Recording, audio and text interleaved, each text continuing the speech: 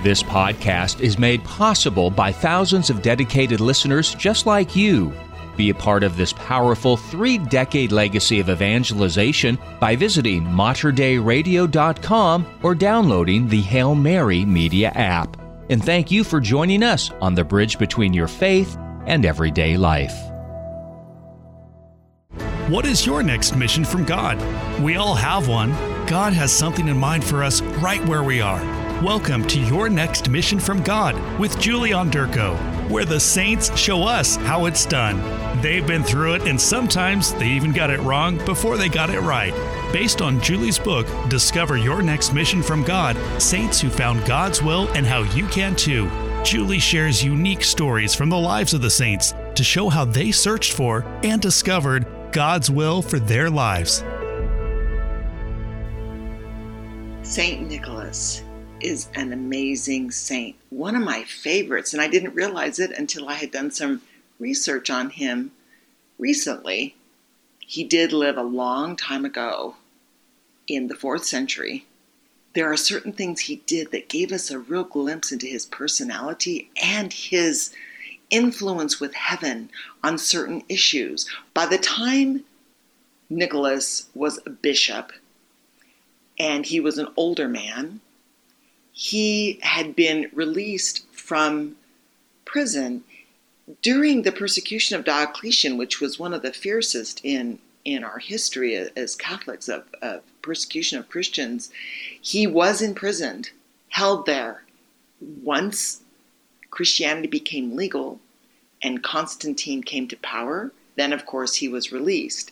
And so he lived through both those times, the time when it was illegal to be Christian and they were persecuted, into the time of legalization and the propagation of the faith under Constantine. So he's got this breadth and depth to his experience as a Christian that I think we all need to know about and tap into. When it comes to the communion of saints, they don't lose their influence in heaven just because we've lost our memory of them or because we don't have as much documentation regarding them. It has nothing to do with it. So let's look at the things that give us an idea of his personality and then see how he might be a person we want to get to know, a saint that we want to have as our elder brother in heaven advocating for us in this life. For one, we know that he was compassionate. When he was a young man, his parents died and they left him with quite a bit of wealth. And he had heard about this widower who had fallen on very, very hard times. And he had 3 daughters who were of marriageable age.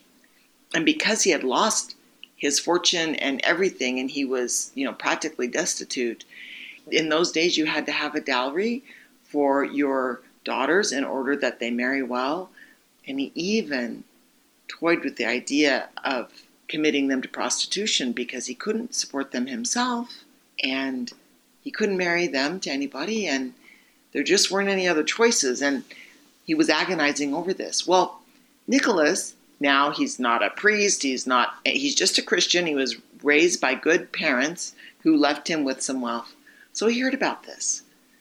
And so he tossed in the night, when no one knew, he tossed in a bag of coins so that this man could find them. So the man found the bag of coins, and he took that bag and he used it to be a dowry for his oldest daughter, and he procured a marriage for her so she could have a secure life. And in the 4th century, what was available to women, it wasn't much, and that was about as good as it could get, that you would marry well. And if you had a good dowry, you could see that your daughters married well and that they would be safe and secure and have a place in society. So we did this for the oldest of the 3 daughters. Well, this is interesting because Nicholas didn't initially throw in 3 bags of coins, 1 for each daughter. I think he wanted to see, now I'm speculating, but the events bear this out, that he wanted to see how the man would use the money. Would he use it for himself? Or would he use it to actually help one of his daughters? And that's what he did. So when Nicholas saw that, he threw in another bag and waited. And of course, where he lived, word went around, and he saw that the same was done for the second daughter. Well, this man who had the 3 daughters, he was wanting to know who this person was who was throwing in these bags of coins that was helping him in his desperation.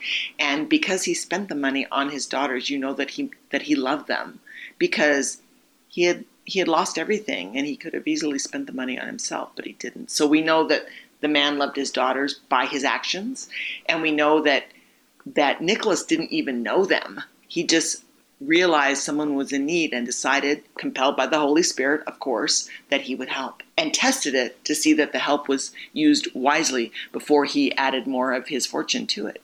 This father, he's like, okay, I want to know who this guy is, and I'm expecting a 3rd bag of coins for the 3rd daughter.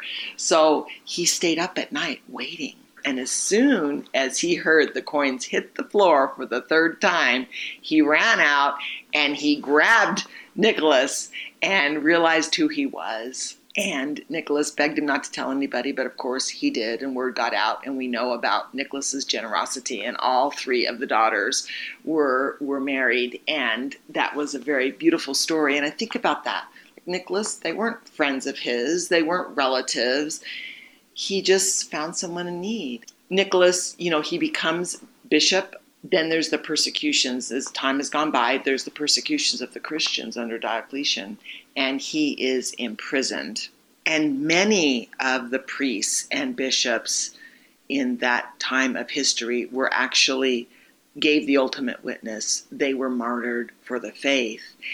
Nicholas was not martyred. He was kept imprisoned, and we believe that he was tortured. He was considered by all what's called a confessor. So we don't think of that today. We think of a confessor as a priest who hears confessions. But a confessor in the time of the persecutions was someone who was not given the ultimate choice of deny Christ or be killed. Martyrdom wasn't given to him as an option, but torture was, and imprisonment was. So somebody who endured torture and imprisonment, who endured that horrible treatment, they were called confessors. When the persecutions ended and Christianity became legalized under Constantine, he was released, and he was revered as a confessor. So we have an idea from his younger years about his compassion. But in his older years as a bishop, we see this compassion connected to his courage.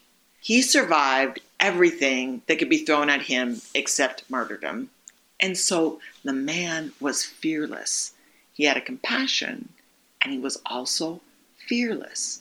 And this is one reason why he is considered the patron saint for so many things, because he helped people, and he did so fearlessly in a variety of ways. And I want to tell you one particular story that is little known, and I found it so compelling. Nicholas was an advocate for people who are plotted against or who are falsely accused, and he was fearless in their defense. And this is how the stories, there's many of them, but this is 2 particular stories that we have that are documented in an ancient Roman fragment. And this Roman fragment is the oldest official documentation about Nicholas. And it's called Praxis de Stratelatus. I'm sure I butchered that. That's Latin. I should have someone pronounce it for me before I said it. But Praxis space DE space Stratelatis. And it tells what happened. Remember, this time in history, Nicholas is older, and he's a bishop. He's been released from captivity, and it is the time that Christianity is legalized. Constantine is in power as the emperor of Rome. Nicholas finds out about a scheme, a plot against 3 innocent military men. They're going to take the fall for somebody else's crime. These men are going to be executed, and Nicholas finds out about it, he rushes to the scene just as the executions are to take place. And he stops them. He's fearless. He goes right in there and he stops it. And then he confronts the governor right then and there in public about his sinfulness and about what he is about to do and how deceptive he is. And I'm going to quote you. This is a quote from the Praxis Dei Stratilatus. Here we go. Sacrilegious bloodshedder? This is what he's saying to the governor. How dare you confront me? You've been caught in so many evil acts. I'll not spare or forgive you, but will let the mighty Emperor Constantine know how serious are your sins, that you have been discovered, and in what fashion you administer your princely prefecture, unquote. So he confronts him right there publicly. And so the governor falls to his knees. He recants everything, but I think he does it just to save his own skin. It's not a sincere thing. And these three men are released, but that is not the end of the story. This story is so interwoven. Whatever it is about these three guys, and it's probably because they're good men. These three men must have rubbed somebody the wrong way, and usually it's people who are good that the others scheme against. That's kind of how it goes. So you wonder about these men, because months later, the same three imprisoned and accused, trumped up charges against them, different governor, different place, everything. They're waiting in prison for what's going to happen to them. And they remember that Nicholas intervened for them. And they didn't know about him. They didn't go to him. They didn't seek his help at the first time that he helped them. But this time they prayed. And they prayed to God that Nicholas could again intervene for them somehow. They didn't know, but they had great faith. They had been saved at the moment of death. The 11th hour and 59th minute, they had been saved from being executed. They prayed. And what happens?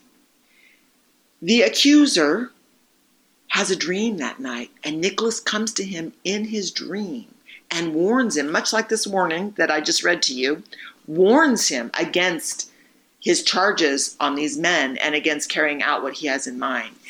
And it's very forceful. Simultaneously, that same night, Constantine himself receives a dream, and it's Nicholas in the dream. So what happens? Constantine calls his officer forward, and they have a meeting, and they compare their dreams, and they're the same, and they're Nicholas intervening for these three men. So Constantine has the three men brought to him. And then they tell Constantine about the first time that Nicholas intervened on their behalf, and that they had prayed that night that he would also be allowed to intervene again. And so what does Constantine do? He sends them to Nicholas bearing gifts, asking for forgiveness, and all the charges were dropped. Now, there are so many other stories about Nicholas. He rescued sailors. Their ship was going to go down, and he appeared and he would save them. And there's just many, many types of ways that Nicholas has intervened to save people. He convinced a captain who had a shipload of grain to deliver across the Mediterranean to leave part of that grain for his people who were experiencing a famine. And the captain reluctantly did. He was a little fearful. But everything worked out good. And Nicholas said, it's all going to work out good. And the little bit of grain that was given fed his people for 2 years. Nicholas is just the most interesting man. We get to know a little bit about his personality. Really, he's a saint for us to go to. I think he's a great saint. And just because it's been many, many years and we don't have his writings like we would Augustine or someone like that, it's still, we know enough. We know from his actions that he has compassion and courage, and that he petitions God on the behalf of the people that he loves. So I encourage you, this Advent and Christmas, this is a beautiful time of year to Get to know St. Nicholas. If you're having trouble somewhere, let him know about it, because it seems like he is a man who cares about these things. And also when we're praying for our Christian brothers and sisters who suffer persecution, he knows what that was like. So we can pray for our Christian brothers and sisters in China. They're going through a really hard time. And Ukraine, and also the Middle East. This persecution has never ended for the world. There's always someone that's going to persecute us for our love of Christ. We can go to Nicholas because he knows what that's like. And he endured. He was, remember, a confessor. And he endured the harsh treatment. And when he was released, then he was at that pivotal time in history where Christianity is spreading and taking root and will influence the culture. That's kind of interesting because we're sort of in a new apostolic age ourselves here. So I think St. Nicholas is a saint for our times, individually, on a micro and a macro level. It's been my joy to share him with you today. Pray with me. Jesus, Mary, Joseph, we love you. You've been listening to Your Next Mission from God with Julie Onderko, produced at the studios of Mater Dei Radio in Portland, Oregon. To listen to this podcast, visit materdeiradio.com. To find out more about Julie's book, Discover Your Next Mission from God, Saints Who Found God's Will and How You Can Too, or if you're in need of a Catholic speaker for a parish mission, retreat, conference, or event, visit CatholicFinishedStrong.org. That's CatholicFinishedStrong.org.